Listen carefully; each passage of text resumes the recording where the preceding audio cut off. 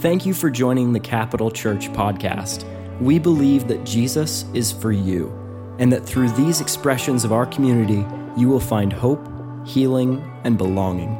To learn more, join us live every week online and visit our website at capitalchurch.co or send us an email at info@capitalchurch.co.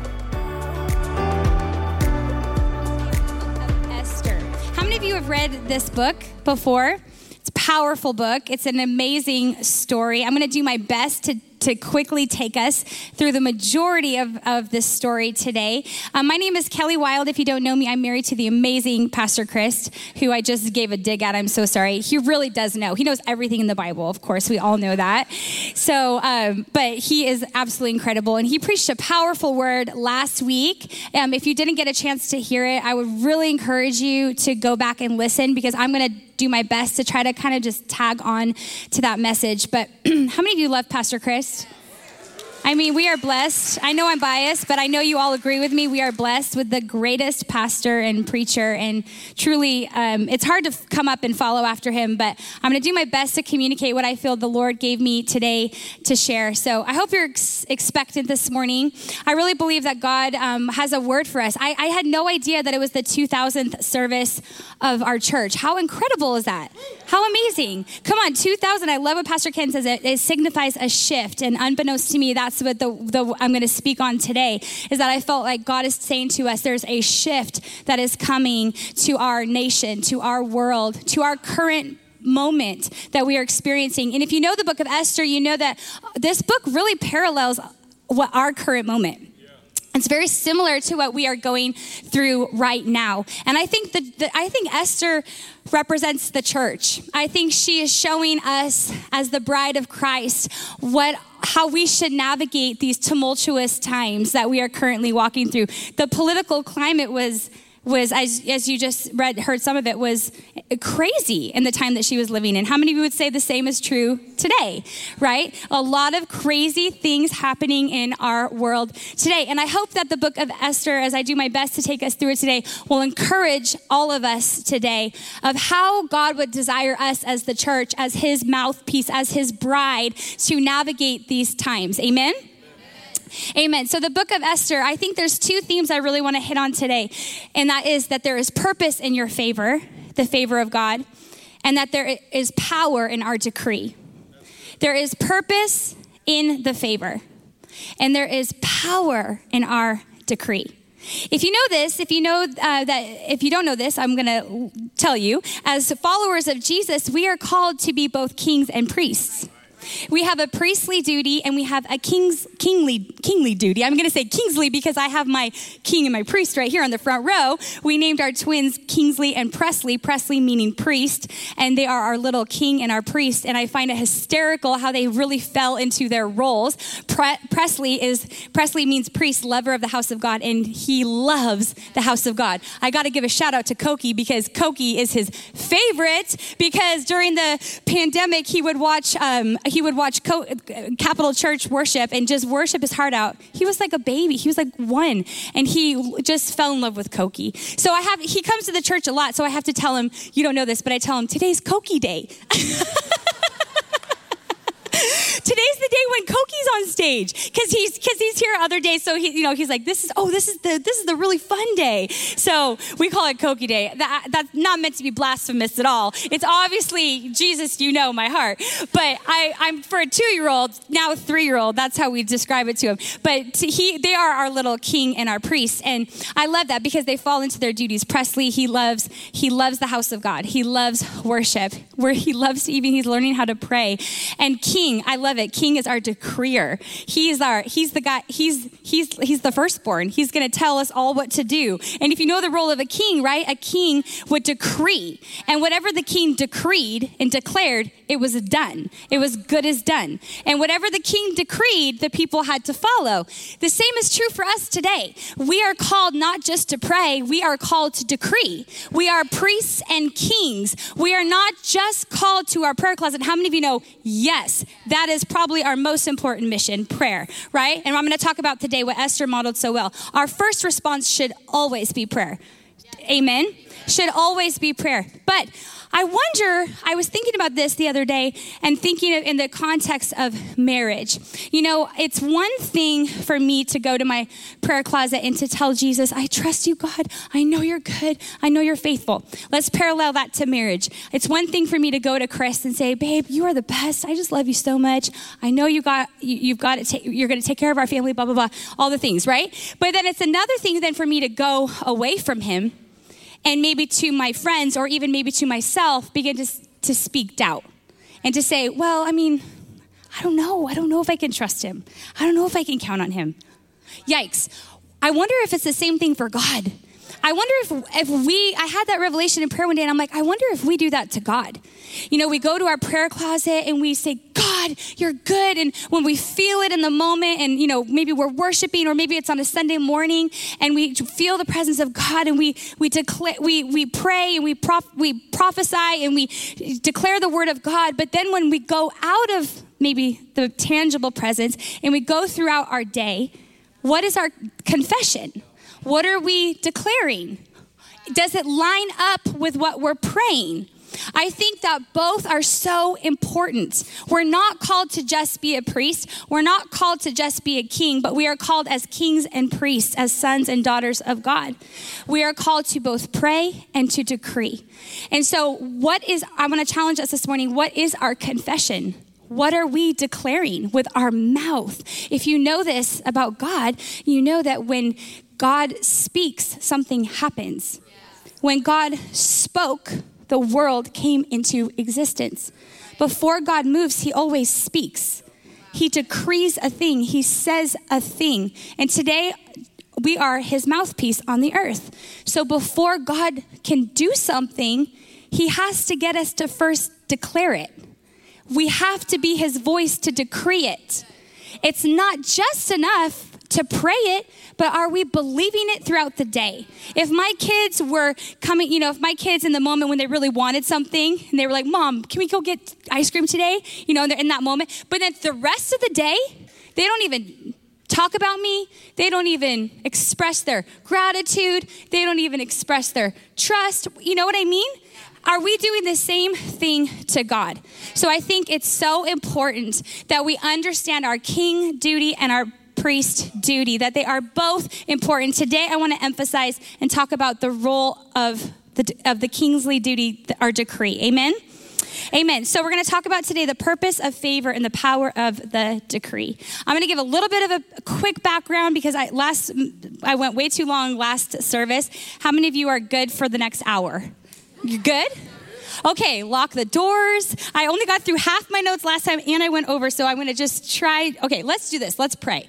Jesus, thank you right now that you know exactly what words you want spoken.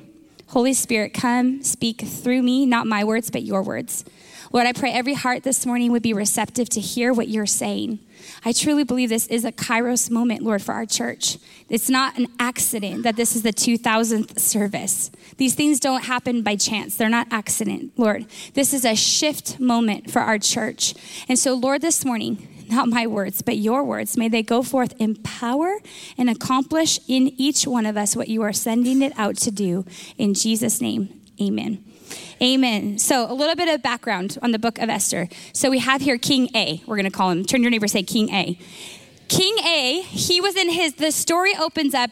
Man, I'm telling you, Hollywood could not write a better script than the book of Esther. If you have not gone through the book of Esther recently, I would encourage you to do so. I've gone through this book numerous times throughout the last 2 years, and every single time, it's so good. I out loud will be like, you can't make this up. It's so good. Like nobody could write a better script than this. This is how good and how amazing God's word is. And so the book opens up with King A, and he's in his third reign, and he rules over all the way from India to Ethiopia, and his capital is Susa, and that's where his throne resides. He's having this big, long, huge festival, 180 days, I believe, if I'm doing my math correct, that's about 6 months. And can you imagine a 6-month feast and festival? And I mean, where did we go wrong? Why aren't we doing that? I mean, 6 months, half the year, they're just feasting, and it's a festival, and the king is showing off all of his grandeur, all of his riches, all of his glory. And I love this. It says at the end of the 180 days, as if that wasn't enough, they concluded it with another 7-day feast where they invited all of Susa to join. Well, at the end of that 7-day feast, there was a lot of the book says drinking and going on, and the king was drunk with wine, and he called for his wife at the time, Queen Vashti, to come and to make an appearance, for the Bible says that she was very beautiful, and we can imagine he wanted to show her off. Well, Queen Vashti says no, I'm going to try to get us through this quickly, so if I paraphrase, just go with it, okay? Queen Vashti says no. He gets mad. The advisors basically, in essence, say, out with the queen. We're going to get a new queen. And they say, I know, let's just call all of the young virgins of the land, and you can just take your pick, whoever you want. The king says, that sounds great. So he goes along with it. And I love it. The Bible says the next day he wakes up and he's like, what just happened, But it already was a done deal. So and interesting to note, it was 4 years that went by between that time and the time that Esther would become queen. So this was a long process, right? So they said that we're going to call all these young women and we're going to give them 12 months of the spa. Again, where did we go wrong? What? Why aren't we doing this anymore? Huh? 6 months of feasting, a year at the spa. Babe, come on. I mean, we can't even relate to this, right? We're like, we can't even commit to a 2-hour dinner plan, But they're just like, they're like, a week's, that's not long enough. No. Let's do a year. Let's soak them in the essential oils. Where are all my essential oil people at? I mean, they're just like lavender oil, like the gallons, right? I mean, it's like frankincense, myrrh. They're just soaking them. They're like bathing. I mean, again, amazing, right? So after 12 months of this, then the women begin to come before the king and present themselves.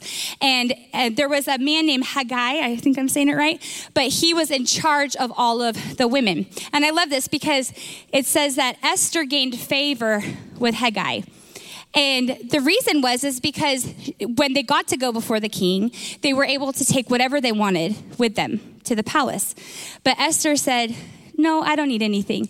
And she took only what Haggai recommended. And what did that show? It showed a trust. It showed honor, that she trusted him as her advisor. And it says that she was beginning to win the hearts of all of the people. We can learn something from Esther. Amen. Pastor Ken talked about that, what we're doing up there. We're showing honor to people. Esther lived a life of honor. And I love that. It says that she got to go before the king. And it says that immediately the king found favor with her. It says that the king loved Esther more than all of the women, and she won grace and favor in his eyes more than all of the virgins.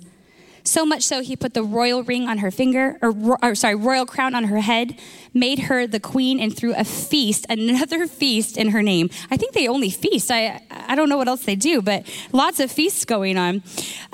So we have here now Queen Esther. She's been appointed the queen. And it says that she found favor with the king, and not just the king, but all of his advisors and officials. So we see this theme of favor in Esther's life that we're going to talk about a little bit more. But skipping along, we now have Mordecai, who we can assume had been promoted to some type. He was some type of official, and he was in the court's palace when he happened to overhear. Again, I love all of the happenstance that happens in this book. If you know the book of Esther, you know the name of God is never mentioned, but you see the hand of God all throughout the book. So Mordecai just happens to overhear these two eunuchs that are conspiring against the king and plotting to kill them. So he gets wind of this. Of course, he tells Queen Esther, and she tells the king, and those two eunuchs are dealt with, and it's recorded in the book of Chronicles what Mordecai does. Next, we have Haman, who comes on the scene. How many know there's a lot of Hamans in our world right now? If you don't know who Haman is, let me tell you. Haman becomes the king's most trusted advisor, the second in command, and he is wicked. He is a wicked man. And he's arrogant, like the king. He's arrogant. He's probably narcissistic. He wants people to worship him. And so it says that Haman went out to the court and he saw Mordecai, and all the people began to bow and honor him, and Mordecai did not. Mordecai did not bow down to him. Well, this enraged Haman because Haman wanted the honor of everybody there. So he discovered that Mordecai was a Jew, and it wasn't good enough for him to just deal with Haman. He decided he was going to kill all of the Jews. So we have now a wicked man who goes before. He goes first to his wife. Sorry, there's a lot of details of the story. He goes to his wife and his advisors and says, "What should I do about this man who will not honor me?" And they say, So they suggest to him, let's write a decree and let's have all of the Jews be killed. So he goes before the king and he presents this to him. And I want to read this again. I know Trinity read it. But he goes to King A and he says this: "There is a certain people scattered abroad and dispersed among the peoples in all the provinces of your kingdom." Think of the language here. Certain people, the disdain, the disgust. Their laws are different from those of other people, and they do not keep the king's laws. So this is not to the king's profit to tolerate them. If it please the king, let it be decreed that they be destroyed. And I will pay the king 10,000 talents for those who do this. So the king takes his signet ring from his hand and gives it to Haman, the enemy of the Jews. And the king said to Haman, "The money is given to you. The people also do with them as it seems good to you." Can you imagine a decree that's being written? It says to kill every woman, man, child that calls himself a Jew, that worships the one true God. Can I tell you, there are decrees that have been spoken over our current situation. Decrees just like this of death and destruction. If you follow Jesus, you know the end goal is always after the church. There is a decree of death and destruction that we have seen at play in our world, in our current moment. Very similar to the decree. It's not maybe as obvious, but it's still there. How many of you know the enemy's mission statement has not changed? His mission statement is the same: to steal, kill, and destroy. Nothing has changed. We read these stories and it's so obvious to us looking back, but we think, well, it's not really like that anymore. No. Do not be mistaken. The gods of this current world hate you just as much as Haman hated Mordecai. Why? Because we refuse to bow down and worship them. The gods of this current world, how many of you know we wrestle not against flesh and blood, but principalities and powers of darkness? There are Hamans at work in our current moment that hate you. And because you will refuse to bow down and worship them, make no mistake what the end goal is, that they want to steal, kill, and destroy. So the decree had been sent out by Haman. And it says this, it says that the king, after the decree was sent out, the king and Haman sat down for a drink. Think of that. While it says the whole city was thrown into confusion. Think of the arrogant disdain. The worst kind of, you couldn't even fathom, right? They just ordered the execution of a whole people group. And they sit down for a drink like it's nothing. Could it be similar to our current moment? I believe that it is. You see, Haman hated the Jews. It says that he was the enemy of the Jews. And nothing has changed in our day. Today, the Jews represent the church, the bride of Christ. So chapter 4, it goes on to say Mordecai, he hears of this decree. He is grieved. He tears his clothes. He lets out a loud cry. Can you imagine if this was you, it says in one day that people can just murder and slaughter them like they're animals in one day. And so Mordecai is absolutely grieved and torn, but this is what I love about Mordecai. The text will go on to say that Mordecai, though he grieved the decree, he did not put his hope and he did not put his trust in that decree. He knew that God had a greater decree. He said, he comes to Esther and he says to Esther, Esther, you've got to do something about this. And she says, you know the law, you know I cannot go before the king unsummoned or else I could die. And he says, Esther, if you remain silent, deliverance will surely come. But who knows, but your family might perish. But who knows if you have been called to the kingdom for such a time as this. I love Mordecai. He knew deliverance will come. No, this is not final.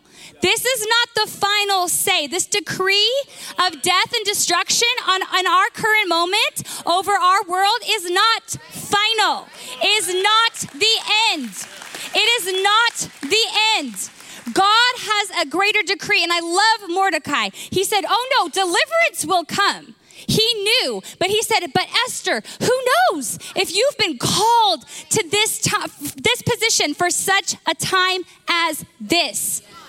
Esther, you have been positioned in this hour for such a time as this. Can I encourage you that you have been called to the earth for such a time as this? It is not an accident that you are breathing oxygen, sitting in this chair, in this church, in this neighborhood, in this city, in this nation at this time. It is not happenstance. It is not an accident. God put you here on this earth for a purpose, and there is a job for you to do. And if you won't do it, God's so big that he can raise someone else to do it. But who knows? God wants to use you. God wants to use Capital Church. God wants to use his church to bring the change our world needs. I'm telling you, our government will not save us. The government will not change the world. I'm telling you, the businesses no, it is only, I can't think of anything else. It is only the church. The church is the hope of the world. The church is the answer. And some of us, we're still looking to government officials to fix things. And I'm sorry, God works through government officials. God, we will see in the story that God is very involved in government. God is why? Because policies affect people. So of course God is involved, right? And God wants to raise up righteous people in government. But ultimately it is the church that will transform and save the world. Jesus said, greater things will you do.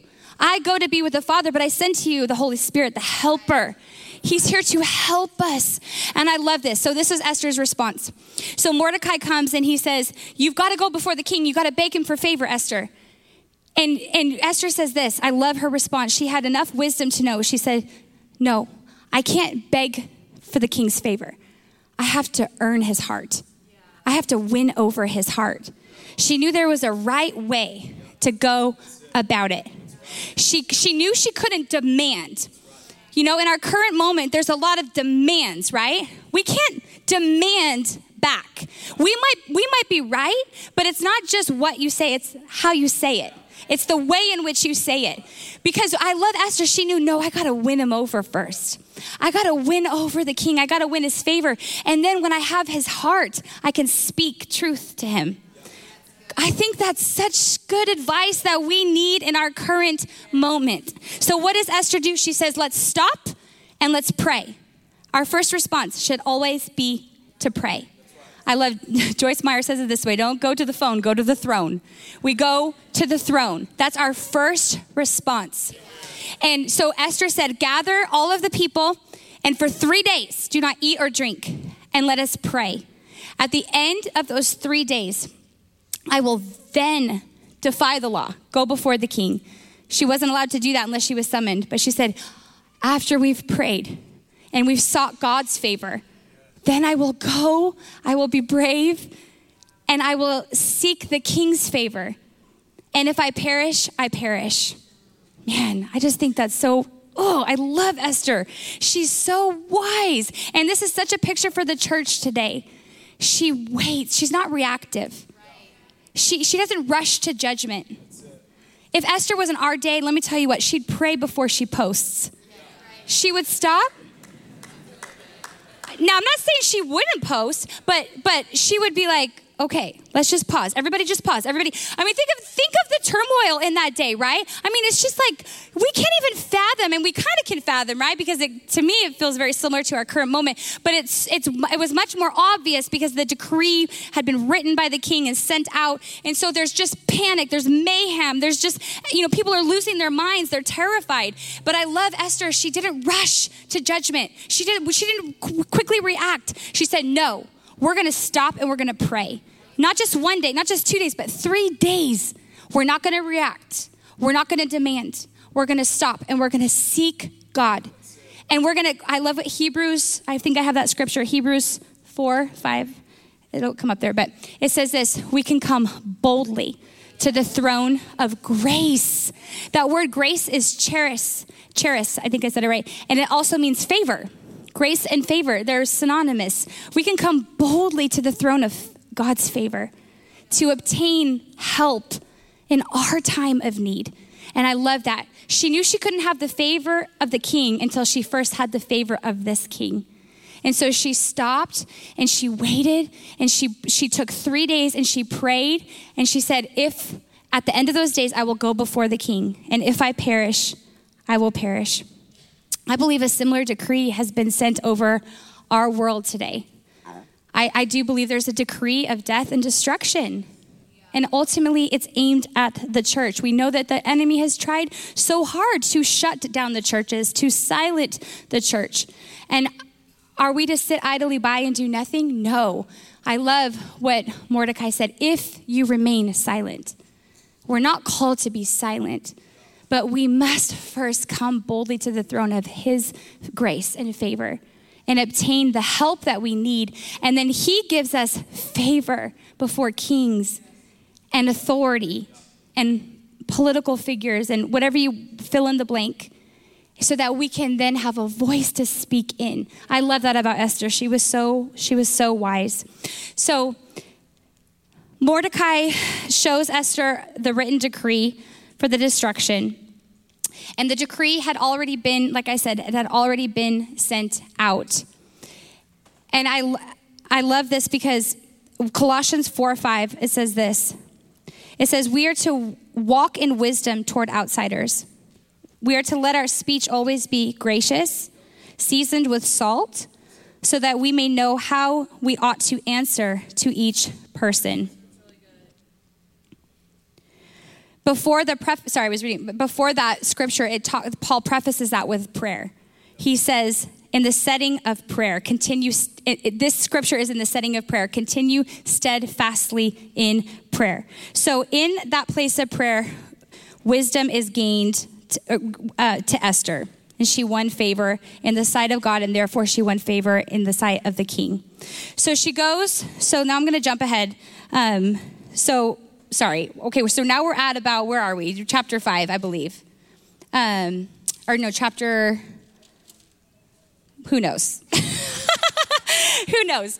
But so the decree had been sent out over the Jews.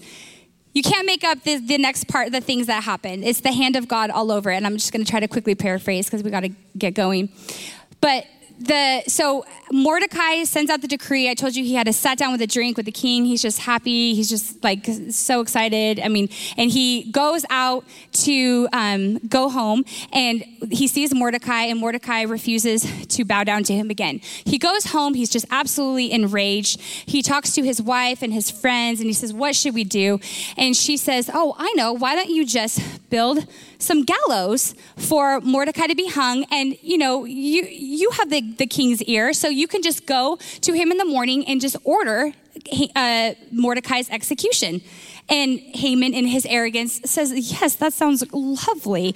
And so he has gallows made. Mind you, the story tells us there were already gallows made, right? But he has new gallows made for Mordecai. It says they are 75 feet high. Does anybody know how tall the ceiling is? I don't know. I feel like that's, how many? 26? What? So 3 of these ceilings. Holy cow. How did they get up there? Oh, Scott knows. They had a pulley? Okay, that makes sense, yeah. So I'm imagining a big ladder. I don't know. So 70, can you imagine 3 feet? So this is symbolic, I believe, of his towering rage for the Jews, his complete disgust and disdain for God's people. And it also, I think, represents that he wanted to make the people of God a public spectacle. He wanted to make a public spectacle out of Mordecai and hang him for everybody to see. So he has these gallows made. He goes to bed and the next morning plans to come and have the king hang Mordecai. The next thing that happens is just the hand of God. You can't make this up. So it's divine insomnia. How many of you know sometimes insomnia is from the Lord?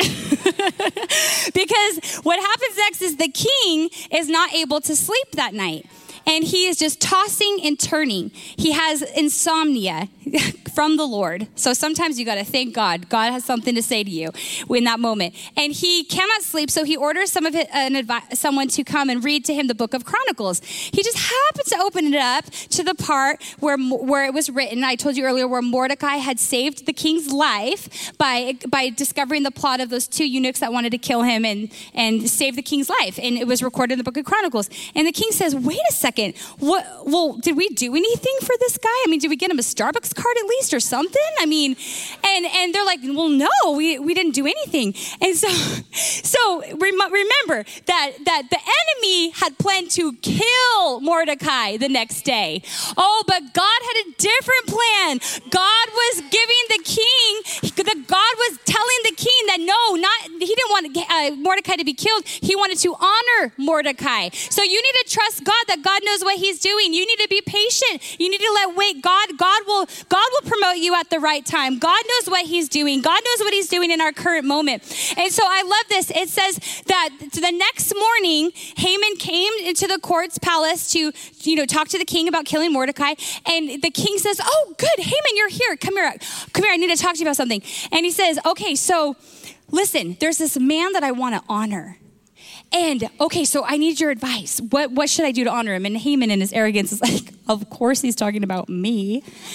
So he's just like, oh, well, if you want to honor someone, king, you should I'm going to paraphrase, but you should put on the finest robes and put your ring on his finger and put him on a donkey or a mule or a camel, whatever it was, and you should parade him around the town, and you should say, this is what happens to the man the king delights to honor. And the king says, that sounds great. Okay, go get Mordecai and do that to him. Come on, you cannot make this up. This is the greatest movie that was ever written. Hollywood couldn't even come close to this. So here's Haman thinking that how many of you would say that's the enemy today? He thinks he won. He thinks that he's got this sign sealed and delivered, and he's just waiting. He's like, okay, I can just sit back and I can have a drink. And no, don't underestimate what God can do. God is in control. And so God said, not only will I stop the plan of the enemy, but I'm going to boomerang back on the enemy what the enemy intended for Mordecai. I'm going to put it on Haman. Come on. Isn't that amazing? At the beginning of 2020, God gave me this scripture, and the Message translation says that. It says, I'm getting ahead of myself, but it says, and God boomeranged back on Haman what was intended for Mordecai. I'm telling you what, God is about to boomerang back. The enemy has decreed death and destruction over the church, and he thinks he's won. He thinks he's kept us silent, but I'm telling you, God is getting ready to break out, and he will defend his bride, and the enemy will not have the final say. God will have the final say. If God can give insomnia to a king and happen to have him read the book of Mordecai, I mean, you can't make this up. This is the divine hand of God. We need to believe God is doing that in our current moment, and he is. He is. Do you think the people of this king's kingdom had any clue what was going on behind the scenes? No. They had no clue, right? We have no clue what God is doing behind the scenes, but we can trust that God has the final say. And so here we go. So now we have Mordecai being paraded around the town by his enemy who had planned to kill him. At the end of this, Haman is mortified, and he goes back home, and he goes back to his wife, and even his wife, it says, she was like, you're screwed, basically. Sorry, I don't know how else to say it. That's the quick message paraphrase translation. She even says, I have my babies in here. Sorry, don't say that word. She even says, "Wow, it seems to me there's something bigger at play here. There's something bigger at work here that seems to be protecting Mordecai and the Jews." So as this is happening, in come the people summoning Haman to the feast that Esther had set up. So Esther, I forgot to say that, but Esther, when the king said, "You have found favor in my eyes. What can I do for you?" She was very wise. She knew it wasn't the time, but she said, "Come to a banquet dinner." And she invited both her and Haman. Talk about preparing a table in the presence of your enemies, right? And so she had invited both Haman and the king to a banquet.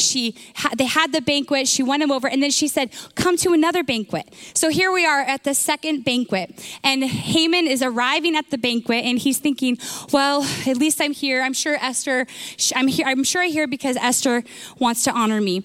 So the king, after again, the theme of favor is all throughout this book, and you see the king once again says to her, "Esther, you have found favor in my eyes. Please, please, please, tell me now, what can I do for you?" And the queen says, well, there is a wicked man who has plotted to kill my people. And the king says, "What? Who is this man?" And she says, "It is this man, Haman." Oh man, Haman's not having a good day. You thought you had a bad day? Haman's having a really bad day. And he is like, "What?" And so the king is just outraged. "You would do this to my wife?" And he leaves he goes to the courtyard or whatever it is, the garden. And as that's happening, Haman, he just keeps getting worse and worse and worse. He falls to the feet of Esther and is pleading with her, "Please, Esther, save me." At that exact timing, the king walks in and says, "What? Now you attack my wife as well?" And so he says, basically off with his head, he says, "Haman, you're gone. You're out of here." And I love this. And he says, "What should we do?" And someone says, "Oh, well, there's these big gallows. They're just like out there. They're like really tall. I don't even know why they're there, where they came from. I have no idea." And the king says, "Great, hang him on those gallows." And let me tell you what the enemy has set up for your destruction, for the destruction of the church, will be the very demise of the enemy in our current moment. Do you believe that, church? What the very thing the enemy thought was going to be our demise will be his demise. The very thing that he was going to use for our destruction will be his destruction. I'm telling you what, God is bigger. He's 1,000 trillion steps ahead of the enemy. He will let the enemy think that he won. That's exactly what happened on the cross, right? But 3 days later, Jesus rose from the grave, defeating death and hell itself. So we too, in our current moment, we need God's favor. We need favor with man. Esther knew that. She didn't demand that the king listen to her. And in our current moment, we cannot demand. I really believe that we have to win over the hearts of people. I love this. One person says, faith is the currency of heaven. Perhaps favor is the currency of man. God gives us favor with man because it opens up doors. When we have favor with people, it opens up doors of opportunity, doors of blessing. And it's not just, favor isn't about your advancement. It's about the kingdom's advancement. Favor is all about advancing the kingdom. So God wants to open doors for you because then he can come in and fill the room. He will open the door for you so that he can come in and fill the room. So you should expect favor on your life. You should come boldly to the throne of grace and favor first, And then as you gain favor with God, expect God to give us as the church favor with man. We need favor with man in our current moment to shift our culture. We need opportunities to speak into our government, into our schools, and into our businesses, whatever it is. We need favor with man to shift the culture. Remember, God will use the church. It is the church that he will use to shift things, as Pastor Ken talked about this morning. So Esther spends her favor. I love this idea. She spends her favor. Favor has a purpose attached to it. The king said to her, Esther, because you have found favor with me, what can I now do for you? Your favor is meant to be spent. It's for a purpose. It's not just so that you can just have a good, easy life. No, God wants to give you favor so that you can be used by him to transform your world. He wants you to shift culture. He wants you to speak truth into a world where lies are being spewed all over. He wants you to be his mouthpiece to speak truth to people. Amen. So your favor is meant to be spent. Amen. And so, thank you, Mom. I'm skipping around because I have so much more I want to say, but I just don't have time to say it all. But I love this. Isaiah 55:11 says this. So also will be the word that I speak. It does not return to me unfulfilled. My word performs my purpose and fulfills the mission that I sent it to accomplish. God's word will not return void. It will accomplish what it is sent to do. So God, before he moves, he speaks. But he is not walking the earth today. We are. And so we are now his mouthpiece. So could it be that that God wants to do infinitely more on the earth today than what's happening? I believe that. I believe there's far more that God wants to be happening. And he is just waiting for his sons and daughters to agree with heaven and say, God, what are you saying? At the beginning of the 2020, when all hell was breaking loose and it was like, we're all like, what's happening in the world? I would go into my prayer closet and I would say, I would shut out the other voices. I'm like, God, I don't care what the media is saying, particularly.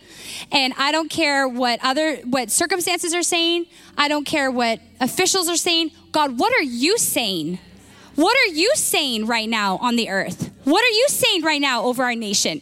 And I would pray in the spirit and I would just begin to decree what I heard God saying. And I would say things like this: surely I will restore this nation back to its original design.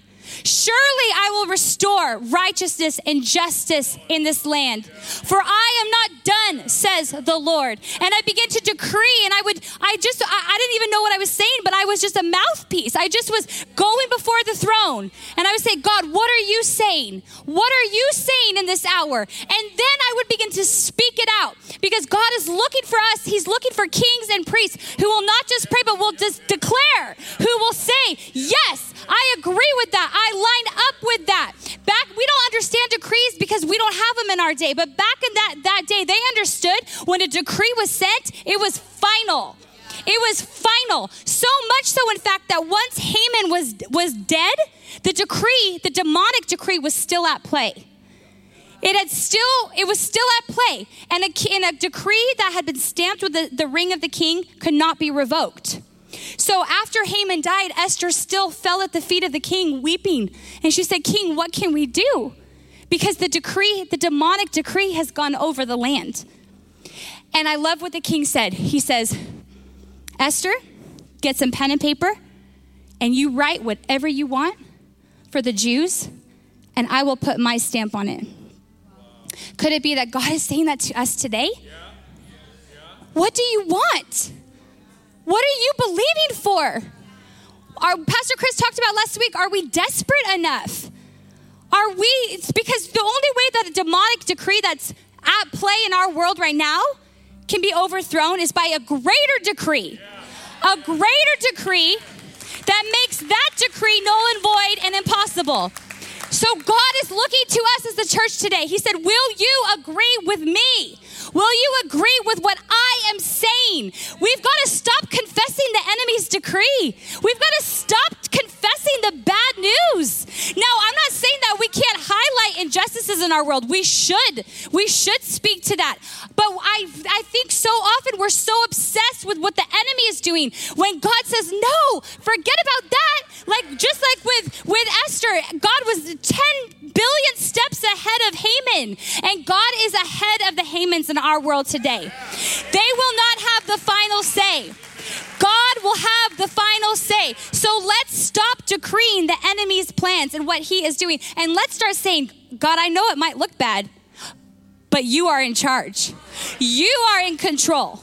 You are the head, not the tail. You are above and not beneath. You who began a good work are faithful to complete it. You are the author and the finisher of our faith, who was, who is to come. God, I thank you that you will cause all things to work together for our good, because we love you and are called according to your purpose. Come on, you got to open up your Bible and you got to start decreeing the promises of God over your family, over our nation, and over our world. God is not done. Amen. Do you believe that this morning? God is not done. And so I want to challenge us as Capital Church. We are blessed to be a part of a church that has taught this for many years. We are blessed. I think if ever a church catches this, it's our church. I think that I'm so proud of Capital Church. Like, I think we model this so well. But I think, as Pastor Ken said, there's a shift for us today. There is a new dimension that God wants us to enter into. This is our Esther moment. And we cannot remain silent. Mordecai said, if you remain silent, we cannot remain silent. We must speak. And I believe the greatest way that we can speak is we go to our prayer closet and we say, God, what are you saying?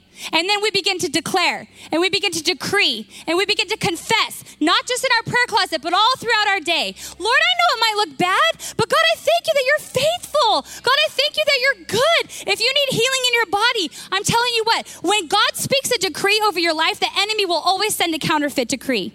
If God has declared healing over your life, guess what he's going to do? He's going to speak a decree of sickness over you. He's going to convince you that you are sick and you can never be healed. If God has spoken a decree of blessing over your life, you know what he will do? He will try to convince you that you are in lack. There is always a counterfeit decree. How do you know what it is? It's the exact opposite of what God is speaking over you. The enemy is not creative. He's not original. So all he's going to do is he's going to say, hey, hear what God's saying over you. And then he's going to say, nope, the opposite's true. And he's going to send out a demonic decree. So the question to you today, what decree are you going to believe? What decree are you going to line up with? What decree are you not only going to pray, but are you going to confess throughout your day? Are you going to confess the enemy's decree over your life? Or are you going to say, despite what it looks like, despite how I feel, I'm going to choose to believe the decree of the Lord. I'm going to choose to trust that he who promised is faithful. And he is faithful, friends. He is faithful. I promise you that. One thing I can testify in my life, I've been through a lot of things in my life, but I can promise you God is always faithful. He will always turn things for your good. Circumstances are temporary, but God's promises are eternal. So let's put our trust in God's promises. Amen. I'm going to have you stand, and I want to share one last thought, and then we're going to pray.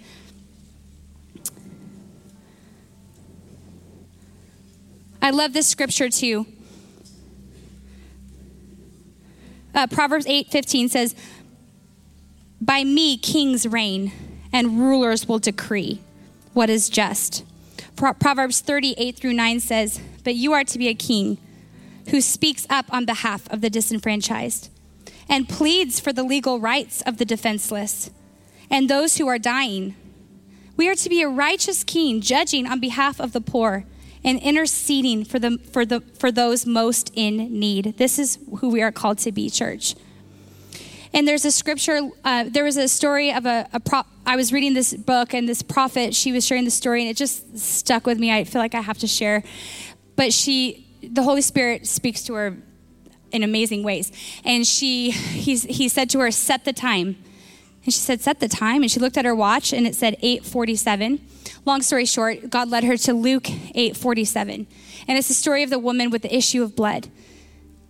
And God began to say to her over and over, set the time. And as she began to seek revelation, what God was saying, he began to speak to her. You know, the story with Jesus, Jesus was walking, he wasn't on his way to heal the woman with the issue of blood. He was on another destination. But the woman with the issue of blood, for 12 years, she struggled. As Pastor Chris talked about last week, she was desperate. And she decided, because I know that he's good, because I know that he is who he says he is, I'm going to reach out. And I'm going to reach into the future and I'm going to grab a hold of by faith right now and I'm going to pull it in and I'm going to set the time for my healing. And I just think that's so powerful that God perhaps is saying to us today, set your time. Some of you have been believing for a long time for a breakthrough. Some of you have been contending for a long time for healing. Perhaps God is saying to us today, because he's so deeply relational, set your time, daughter. Set your time, son. How bad do you want it? How desperate are you? I remember when Chris and I were first dating, he would always initiate the phone calls and he would call me. And there was one particular day where I didn't hear from him. And I was like, oh no, what's wrong? And I just heard the Holy Spirit say, you call him this time. And so I nervously called him. And later he told me that he was kind of wondering, it was like a little test, you know. He was like, is she just being nice to me? Or does she want to talk to me? Will she initiate? And I think sometimes God is saying that to us. I think sometimes we sit back and we just say, God, you're going to do what you want to do. I think God is just so deeply relational. He's saying, no, I want, what do you want? What do you want? Because it's not like we're demanding because of our arrogance. We're saying, no, God, I know you're just so good. I know, like with the leper, he said, if you're willing. And Jesus said, oh, I am willing. I am willing. And I think sometimes God just wants to see, how bad do you want it? How desperate are you? How desperate are we right now for a breakthrough in our world? How desperate are we? Perhaps by faith, we can set the time. We can say, as Pastor Ken said today is a shift. We're declaring today is a shift in our nation. Today is a shift in our physical bodies if you need healing. Today is a shift in your marriage if you need breakthrough. Whatever you're needing today, I want you to believe. Today, let's set the time. But like the woman, she reached out and she grabbed a hold of it and she said, because I know you're good and I know you can, I'm going to grab my blessing and I'm going to bring it into the now. I'm going to grab my breakthrough and I'm going to bring it into the now. I'm going to grab my healing and I'm going to bring it into the now. If you need a divine reversal in your life, how many of you know we need a divine reversal in our world? Let's believe that we can grab a hold of it. God's just looking. Hey, he's like, I'm willing. I want to, but who's going to agree with me? Who's going to declare it? Who's going to decree it? So church, with every eye closed, I want you to close your eyes and we're going to decree this morning. We are going to line up with the decree of heaven and say, God, what are you saying? What are you saying, God, over our nation? What are you saying, God, over the nations of the world? What are you saying to the church? What are you saying to my family? What are you saying to the breakthrough that I've been believing for?